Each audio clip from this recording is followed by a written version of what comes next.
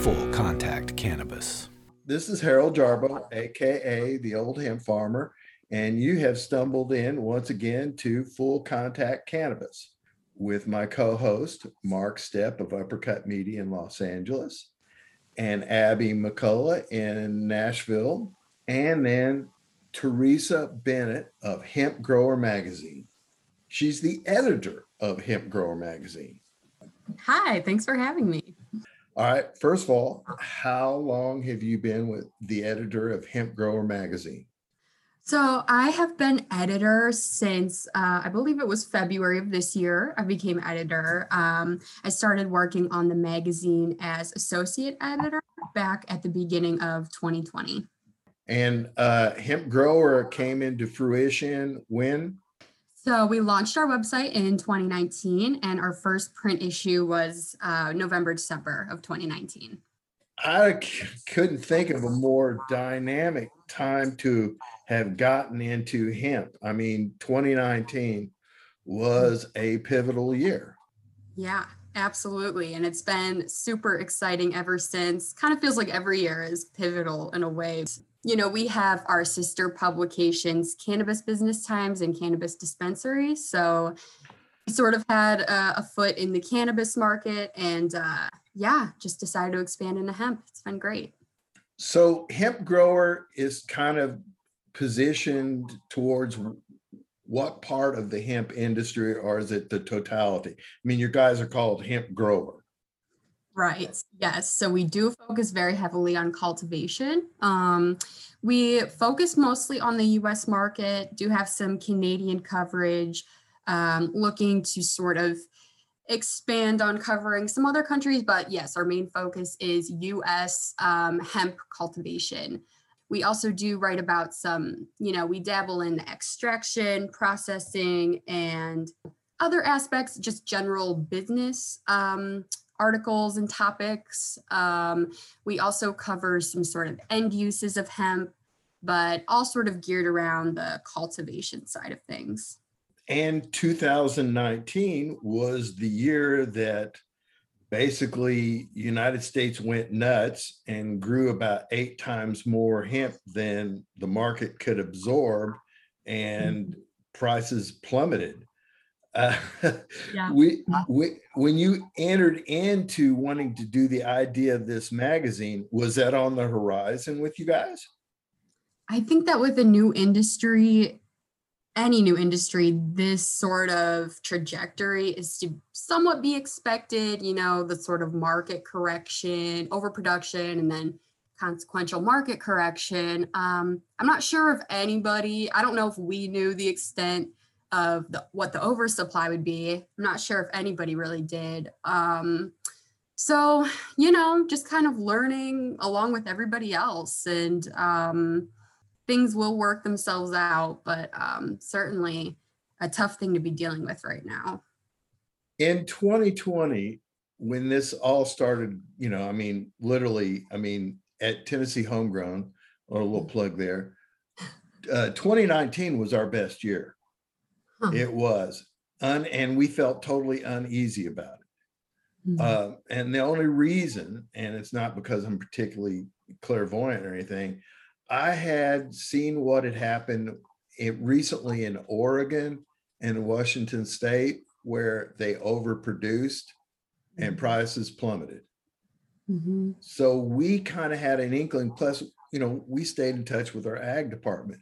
And when in 2019, talking to dear old Katie, which is the person our point person at the Tennessee Department of Ag, and she told me there were 4,000 licensed farmers in Tennessee. Wow. And that's when you went, oh, it's like, maybe this is, and so we kind of pulled back, went more into R&D and held our breath. No one saw COVID. So this is my question. In 2020, what do you think had the more of effect? Was it COVID, or just blatant amount of over farming of biomass?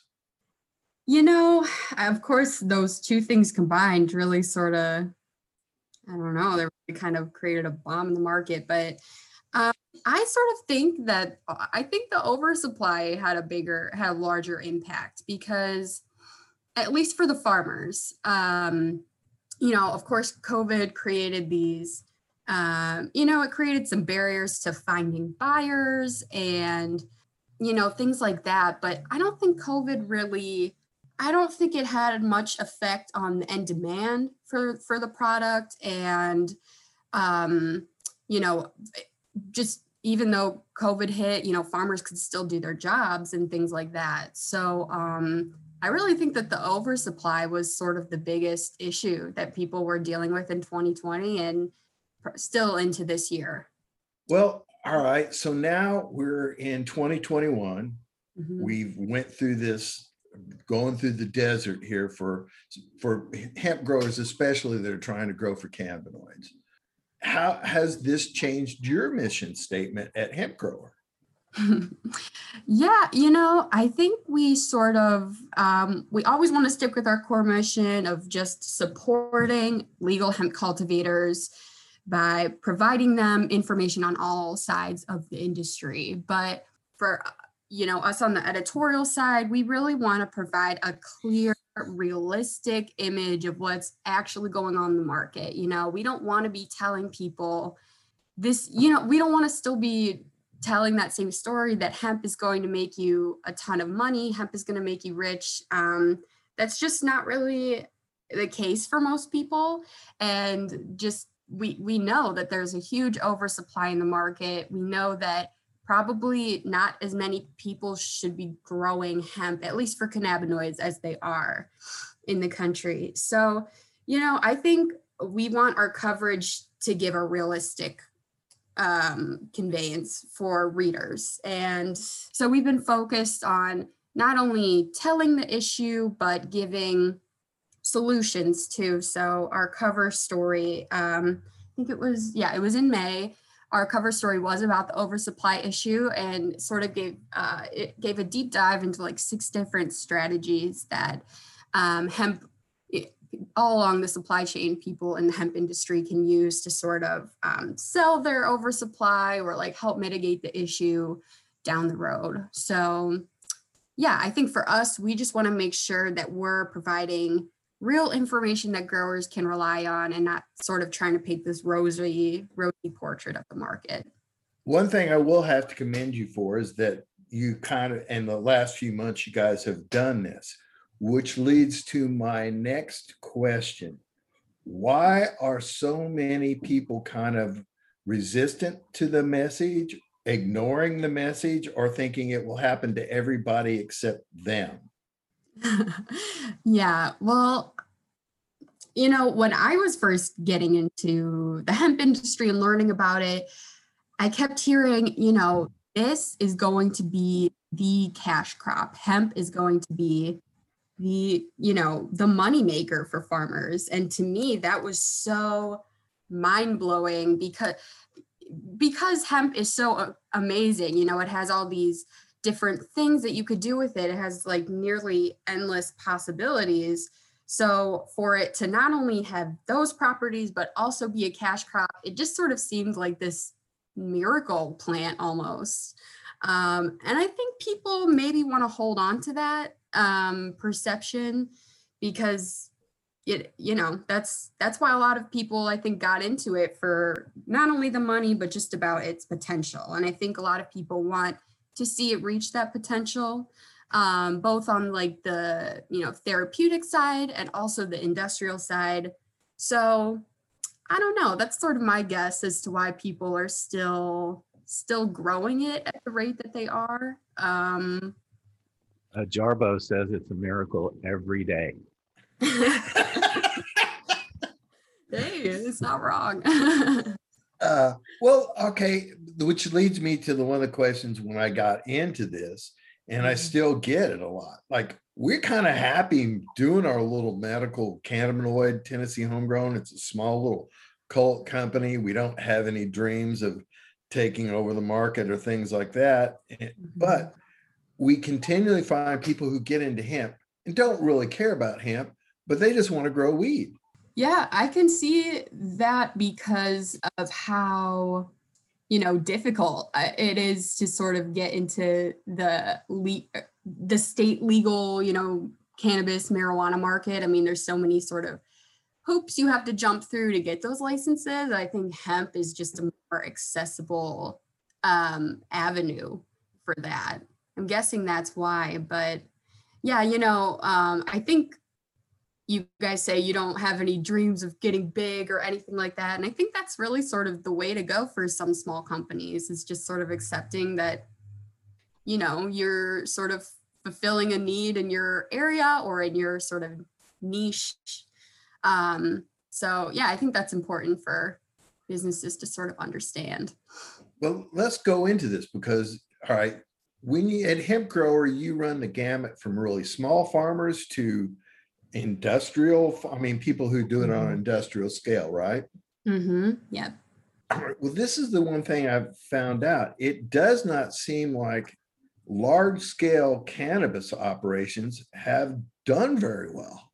I think that the large scale hemp companies will be reserved for the industrial side, because that is where you want a lot of the production to come in, is with the fiber and the grain, because those are just bigger. I think they will be bigger markets. They're not at the moment, and it's just easier to grow industrial hemp in that way on a larger scale.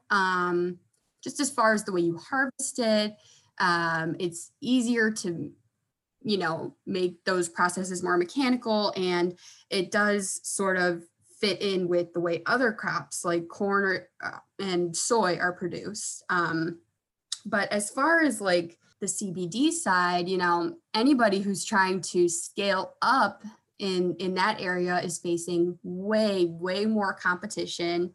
The demand is just not there for all of that hemp and for all that product. And I think that's why those companies are having such a hard time. Plus, when you think about the state legal cannabis side and Delta 9 THC production, like those things are done generally on a smaller scale, like in a more boutique setting, indoor craft cultivation. And so I think that's the way CBD and, hemp derived cannabinoid production will eventually sort of shake out. Is Hemp Grower Magazine going to start gently pushing people out of cannabinoids into oil and textiles?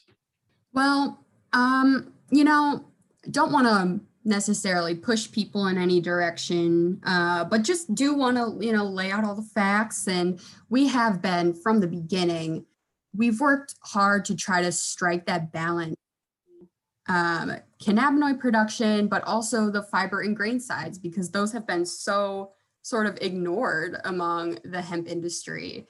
From the sort of very beginning, with the sources that we've talked to, a lot of people have said industrial hemp is the end game for the hemp industry. And so I think that's something we've tried to sort of hit home from the beginning, is that, this whole CBD thing, it's not the whole picture. So yeah, I think we'll definitely continue to sort of tell that story. Are you familiar with Richard Rose? Yeah, yes, I am. All right. Well, we had Richard on, and one of the things that we kind of delved into a little bit has been this running feud between hemp and hemp, high CBD, and then THC, which, one of the things it's always been is that basically the whole thing is it's a different plant, it's a cousin, it's totally different and all that thing, basically throwing cannabinoid production kind of under the bus. Do you think that in these hemp organizations and associations, they're going to be a little bit more realistically even-handed look at the industry? I hope so. I think the intersection between, where hemp and higher THC cannabis sort of cross is that cannabinoid production. And, we've written an article about how Delta 9 THC just still gets so much more, it reaps so much more profit than CBD or really any other cannabinoids. So I think the cannabis market will sort of stay almost exclusively, THC producing. And I think these minor cannabinoid, I think the hemp market will always sort of be in a way producing these more minor cannabinoids just because it's just not as lucrative as THC. So for the people who are jumping through all these hoops to get into these state legal cannabis markets, I think they'll continue to focus on THC, and hemp will continue to focus on the more minor cannabinoids. As we go, we try to stress to people about the market when it comes in regards to, the actual hemp oil and textiles. Mm-hmm. How much of a lag time do you think there is between actually getting receptivity for the public? Like me, I have to admit, this is going to be my 7th year of planting hemp, and it's only within the last 2 years that we really have stressed trying to wear more hemp clothing. Mm-hmm. Hard question here. How much hemp clothing do you own? Ooh, that is a hard question. I do not own any hemp clothing, and the whole hemp textile thing is sort of really complex when you start digging into it, because there are different types of textiles that you can make out of hemp. And, I think most, if not all of like the hemp clothing that's out there right now is not necessarily made sustainably. And a lot of it is still made with hemp from other countries. You can say it, China. Right. It's not US grown. And it's very expensive. Like if you do find US grown or textiles that are made out of US grown hemp, it's really expensive. And so those are like some major barriers that are in the way for getting a hemp derived textile market in the US. And I think that is still a ways off, getting some sustainable textiles with US grown hemp.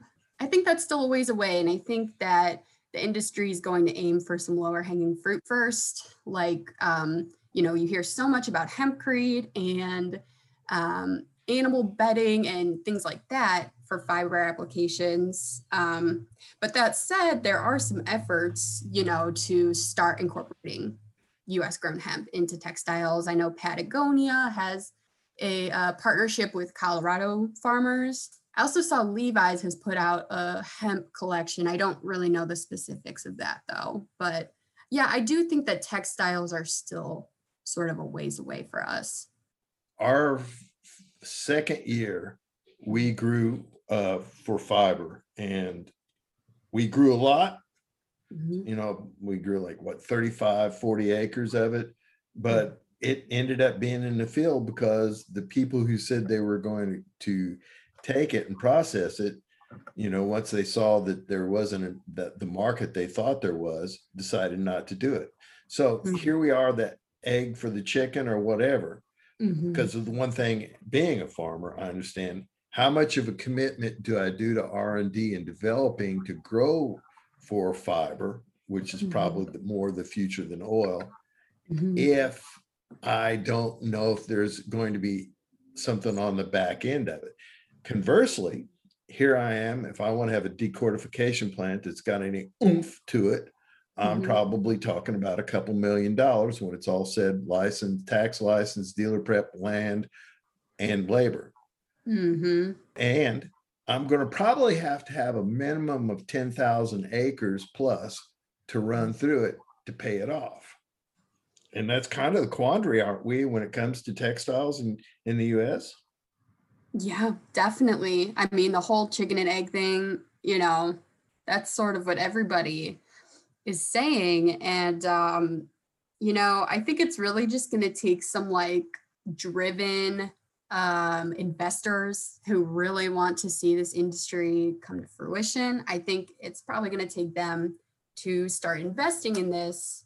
You mentioned farmers doing R&D, which is great. Like you guys are doing such a service to the industry. I think that's a really sort of unique situation for farmers. Is having to do their own research and everything.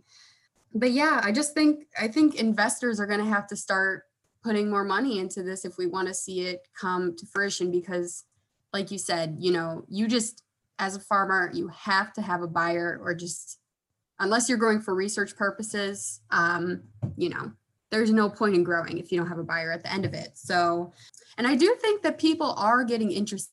I think people do want to see this industry in the US. It's just a matter of when and who, I guess. You mentioned about the buyer, but what percentage of especially the biomass, since that's 90% of what's being farmed, what percentage of that do you think has a buyer? Or is it most of it speculative? It seems like a lot of it was speculative last year. And I cannot remember if we had that in our story or not, how many people had a buyer, but many people didn't. And, they have tens of thousands of pounds still sitting in storage, which it's such a high number. And I think that was a huge, huge problem the past couple of years. But I think hopefully people are starting to, learn and understand that you just can't grow so much without knowing what's going to happen to it. Has Hemp Grower Magazine had to alter their profit model since all this has happened? No, we have stayed same profit model. We are, advertiser based. So all of our subscriptions are still free and everything. That's sort of how it is across our entire publishing company. So thankfully we haven't really had to change anything about that. Now, I know Hemp Industry Daily, which is a competitor, and I apologize, they have transcended, they do expos. Does Hemp Grower have Grower Magazine and your sister publications? Are you into the expo business? We are. So Cannabis Business Times is hosting its annual cannabis conference this year in person, which I'm very excited about. That will be August 24th through the 26th at the Paris Hotel in Las Vegas. And then Hemp Grower Magazine, we are putting on our debut hemp conference this year, which I am super excited about. So that will be November 8th through 10th at the Rosin Center Hotel in Orlando, Florida. And we've just put together our education session schedule. So we, at all of our conferences, we're very big on the education. So we, just put together our schedule of education sessions, which should be going up on our website very soon. And I think we have a great program. And, in addition to that, we do have expo halls at both events. So I'm really looking forward to the in-person events again. How long have you been going to hemp expos? So because I only joined Hemp Grower early 2020, I've only been to one cannabis expo, never been to a hemp expo. And then, COVID hit pretty soon after. So I've only been to one. Well, the reason I say that is because when I first started doing them, which was, my first one was a hemp history event in, I think, 2016 or 2017. It's sort of a blur. That the expos were more about activism than actual commerce. And now it seems like the drift towards, that, letting the public come in and, see all these things has gone more to B2B. At your expo, is this, what kind of is it more B2B or is it still activism to a large degree? Yeah, it's definitely B2B.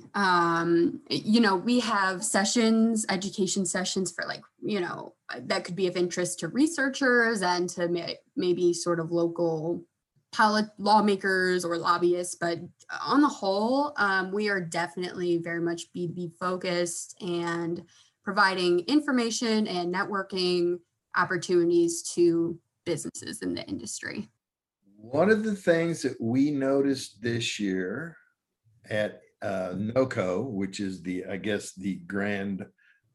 gorilla of hemp expos, was that they had booths, a whole slew of D8 plus mushrooms for the first time. Oh. So we're kind of curious at your expo, how much are we doing what you want to call minor cannabinoids and auxiliary models of income? Yeah, so I don't think that we will be very focused on the mushroom side of things. We're gonna try to stick to like the marijuana, THC, cannabis for the cannabis conference, and then there will be some hemp related things at the cannabis conference, which I'm guessing will be more cannabinoid focused, just because of the overlap those industries do have. But then at the hemp grower conference, we will be focused on just like all three sort of sectors of the hemp industry. So cannabinoid, fiber, grain. And yeah, that I don't see us really straying too much outside of those topics there.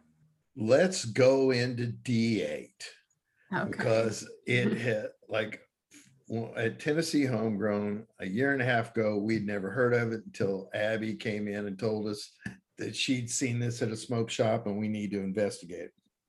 Now it's about 38% of our sales, and it has actually cannibalized some of our CBD sales.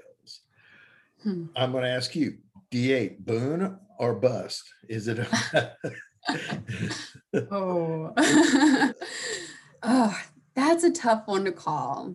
This whole D8 thing has been so fascinating. It seemed to sneak up sort of so quickly. I'm sure if you're really in the industry, it didn't pop up as quickly as it sort of did. No, it surprised everybody. Yeah.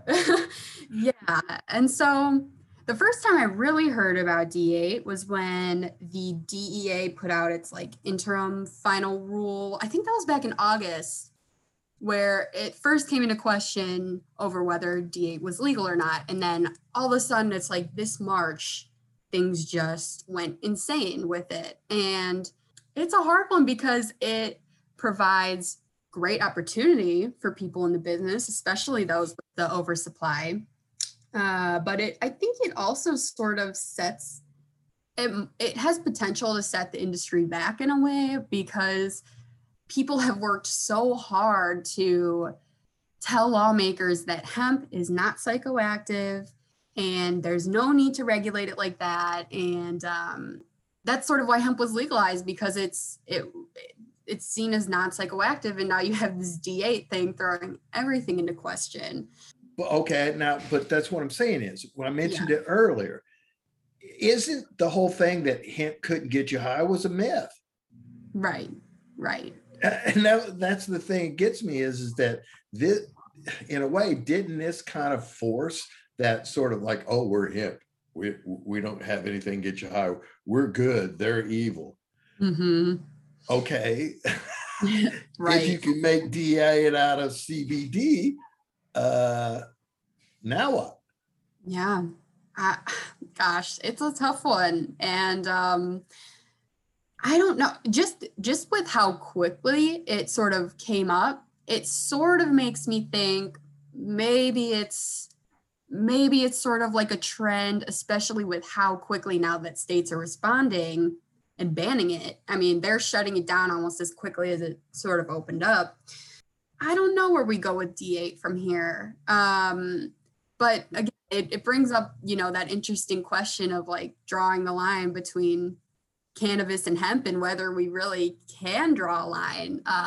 But what I've noticed on the states that have decided they were going to ban it, we got Michigan, rec state, New York, rec state, Colorado, rec state. Is there a trend here? Gosh, it sounds like it. That's what I'm saying. Is this over because, oh my God, this is like we got to control it, or is this once again follow the money? That's a great point. That's a great observation. I've definitely heard of competition, sort of competition between the cannabis and the hemp industries over the cannabinoids. So I definitely think that could be playing into it.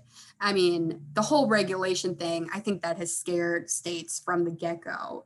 I'm sure it doesn't take much convincing for them to make it, illegal, to just shut it. Well, I was going to say though, but here in the states that, all right, that don't have, like Texas, Texas just had a little thing and nope, it's still legal in Texas. Tennessee, there is no inclination to make D8 illegal, but Tennessee has a cannabinoid industry.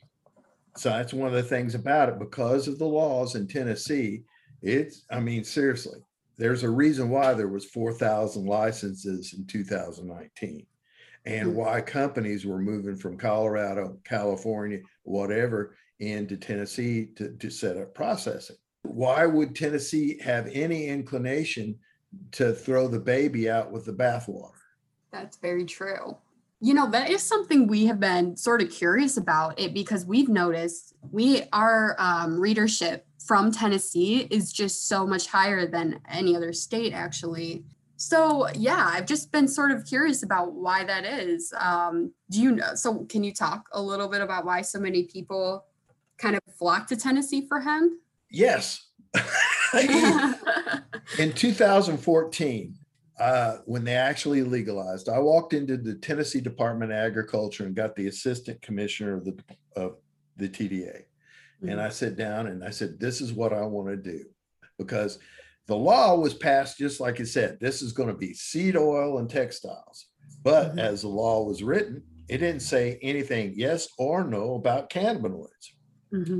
So I sat down with this man and I said, this is what I want to do. I want to grow for cannabinoids. And he looked at me and he said, son, I don't care what you do, as long as you don't go over 0.3 Delta 9 THC. And that's all I needed to hear. So we got out there and started doing it and started just, you just kind of start making extracts and this and that. And then in 2018, are you familiar with Operation Candy Crush? No, I'm not. All right. A well-intentioned district attorney in Rutherford County decided they were going to go after the smoke shops and things like that were selling CBD. And on one day, they rounded up 23 people and closed 21 shops, a couple of which we had products in. Wow. So there was a total freak out. But the thing that happened was there was pushback, a lot of pushback. And the couple of the companies that ran companies had good lawyers. So basically, it forced the state of Tennessee to make an interpretation of law. And basically, it said in February of 2018, like what that gentleman said at the TDA, you could sell flour, you could do all this. So we were one of the first states where flour hit. And so in May of 2018, we had a medical style dispensary and people were lined up for a good block to get into this place. It spawned an industry. Partly two reasons. One, there was no rec. So there was no competition. So if you could get smokable flour and it got you buzzed, which quite frankly, because you can get hemp here, hemp flour in Tennessee, that's 2 or 3% THC once you decarb it. But as it's almost all THCA, which is legal. So people had this flower market, and then that kind of spawned it. Wants money, and that's how it goes. Stores started opening, then people started investing, and it was about that period where people just, it was open, and so people were coming here, and by 2019, because they saw all the money was being made in 2018, it just went nuts. And then the other thing is, you don't have to have a processor's license in Tennessee. Interesting. All you have to do is register. Now, Wow. if it's made for human consumption, it has to be made in a commercial kitchen. But if you want to do topicals, this, that, and the other, you can make it in your garage. Wow. Interesting. That's super interesting. And sorry, go ahead. No, go ahead. Yeah, I was just going to say, it's funny that the Delta 8 market, and it seems the smokable hemp market are sort of the most lucrative right now, and yet they're also the most controversial. Well, but it's filling a void. And then, the one of the things that COVID did do, which is, what was D8 a cannabinoid for its time, in that people were very, very anxious. And we, from the get-go at Tennessee Homegrown, we get these things. Well, do you have anything stronger? Well, we didn't. If we wanted to be compliant, we could do high CBD with a fair amount of undecarboxylated THCA, but it was still going to be 1 or 2%, which is not what they were looking for. As soon as the D8 thing came, people were more anxious. And have you done much D8, Teresa? I haven't. I've been meaning to try it though. I have not tried it yet. Well, the thing that why we have found through our customers is that Delta 8 does not get you anxious if you do too much of it, which is the biggest draw of this, because one of the reasons why I'm not a big fan of D9 edibles is because I can take them 2 or 3 times, same amount, have a great time. And on the 4th time I do it, and an hour and a half, 2 hours in, I'm going, this is not as much fun as I thought it was going to be. Yeah. So we had this, and we actually started selling D8 into some of the rec states. And that's when you knew, oh my goodness, there's this quantitative amount of people that actually prefer D8, which if you talk to the D9 guys, they'll all tell you it's just a fad. But I don't think so. I think people really like this cannabinoid. Yeah, it's interesting. It seems, there's sort of a cannabinoid for everybody. So definitely can see them being 2 different markets, serving sort of 2 different types of consumers. So I'm curious whether, how your smokable sales sort of compare to the D8.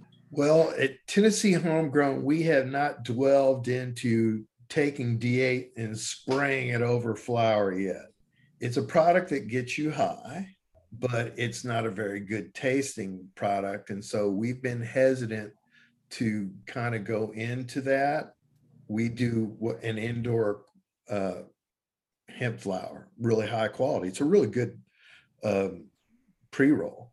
But right now, I would say most of the hemp flower being grown and processed in Tennessee is getting D8 slathered on it. Mm-hmm. Whereas we do have carts. We've got the topicals, the edibles, but like I said, it is an interesting market that's kind of evolving. And then what have you heard about D10 and CBDP?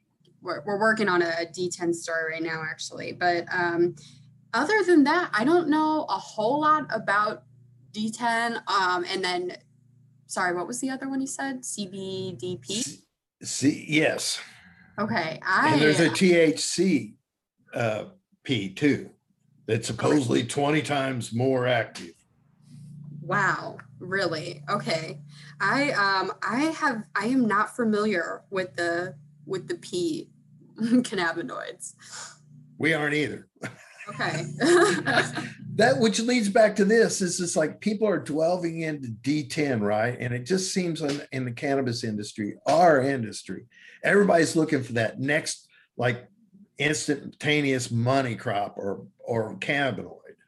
Do you guys going to start delving more into labs? Yeah. I mean, we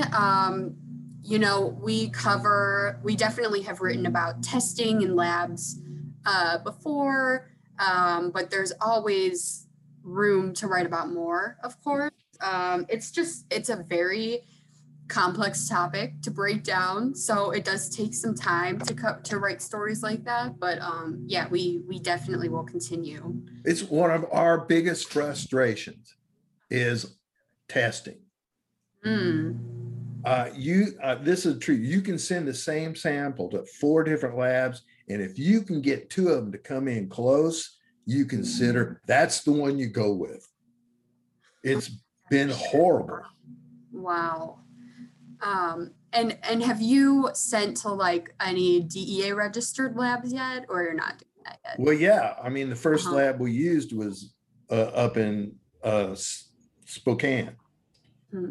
And but it's a lab. God, the lab business is a tough way to make a living.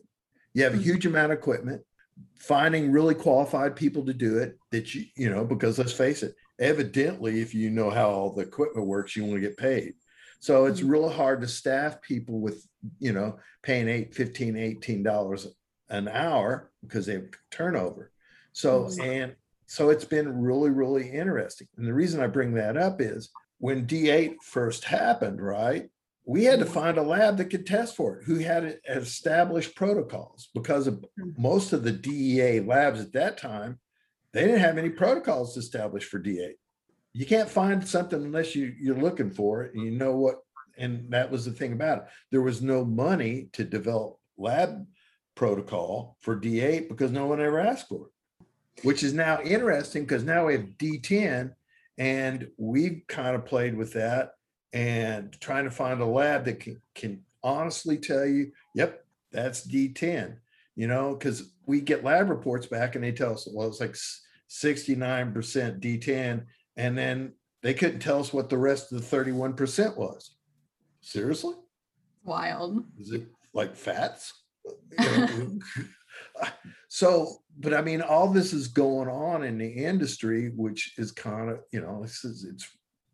it makes it really, really hard to kind of navigate this environment. Mm-hmm. Yeah. Yeah. We have written about the lack of standards between testing labs, and it is concerning, because, it's like, what do we have here? Who can really tell us? And well, especially if you got a farmer who comes out there, the lab told them, hey, you guys are clear, right? And if for some unknown reason you get pulled over, or they decide, yep, we're going to check your hemp, they send it to and we have no idea. And this is the thing, us farmers, when people that are overseeing us, we don't have any faith in our labs either. Let's face it, I love the TDA, but the TDA is not in the lab business. What is the most common question that you get from farmers today, or just in the past year, I guess?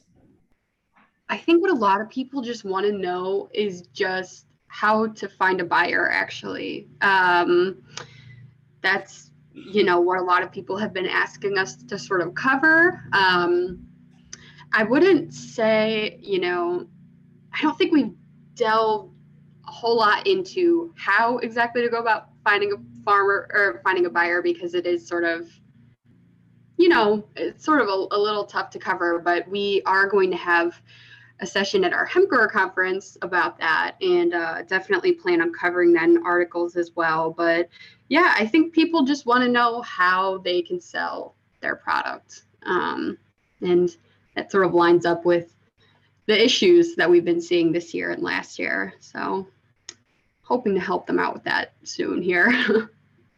What would you say if a farmer did come up and ask you that? It's sort of one of those things where you just have to kind of be networking and be advocating for yourself and branding yourself well. And, I'm not sure a whole lot of farmers get into branding a lot with other crops that they grow. So I think branding is sort of, maybe a new thing that growers have to grasp in the hemp industry.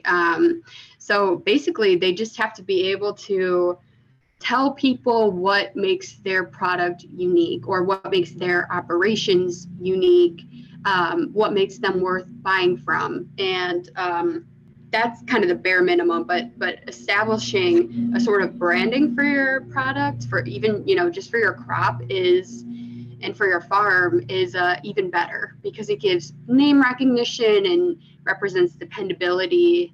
And so it's a lot of just marketing and networking. I was reading your very good article in the Hemp Grower magazine about the oversupply, which has been the leading subject today. It mentions that a lot of the oversupply problem can be contributed to the FDA's lack of action as far as legal framework. Could you elaborate on that a little bit? You know, the whole FDA thing is interesting because I think regulation is sometimes seen in a negative light. You know, that regulations are maybe stifling. But in this case, so many people in the CBD, I think a lot of people want to see regulations from the FDA because what's happening is they're not able to get their products into major retailers. So they're not able to get that exposure for their products that they would be getting if it were just anything else, you know? Because there are no regulations from the FDA, major retailers are not stocking their shelves with CBD products. And that's been really stifling for the industry. So, you know, with FDA regulation, I think that would just be a huge breakthrough because it would give retailers the okay, hopefully, to, you know, go ahead and start stocking these products. And it would just, I think it would really open the floodgates. You know, I guess it all depends on how those regulations sort of what they look like. I think a lot of people are just kind of assuming that that the FDA will be like, okay, you know, you're good to start selling all these products as long as they have this, and this. But, you know, we'll just have to wait and see what the FDA really says about CBD products. But I think any sort of okay for any sector, whether it's like CBD topicals or ingestibles, I think anything would be an improvement. And that's what a lot of people are waiting on. Teresa, I cannot thank you enough. You have been a great guest. You really have. And the reason why is because I didn't have to talk much. And I love that. Well, I'm glad to hear it. Now, we're at the point, do you have anything to shamelessly self-promote? I think I've got my shameless plugs in already. Just to reiterate, our cannabis conference is August 24th through 26th, and our debut hemp grower conference is from November 8th through 10th in Orlando. Hemp Grower's website is hempgrower.com, and you could get a free subscription there. You can find a link to the Hemp Grower Conference there. So pretty much any information you need is at hempgrower.com. And you can also reach out to me directly at tbennett@gie.net. Awesome. Thank you, Teresa. Thank you, Abby. Thank you, Step. This is the Old Hemp Farmer, Harold Jarboe. And we have wasted another probably 45, 50 of your minutes of it. Listen to Full Contact Cannabis. As always, keep one eye on the weather and the other eye on the market. Thank you, folks. Full Contact Cannabis is a Tennessee homegrown and Uppercut Media production. You can find Tennessee Homegrown on Facebook, LinkedIn, and Twitter. Visit our website, tnhomegrown.com, for more background and information covered in our podcast.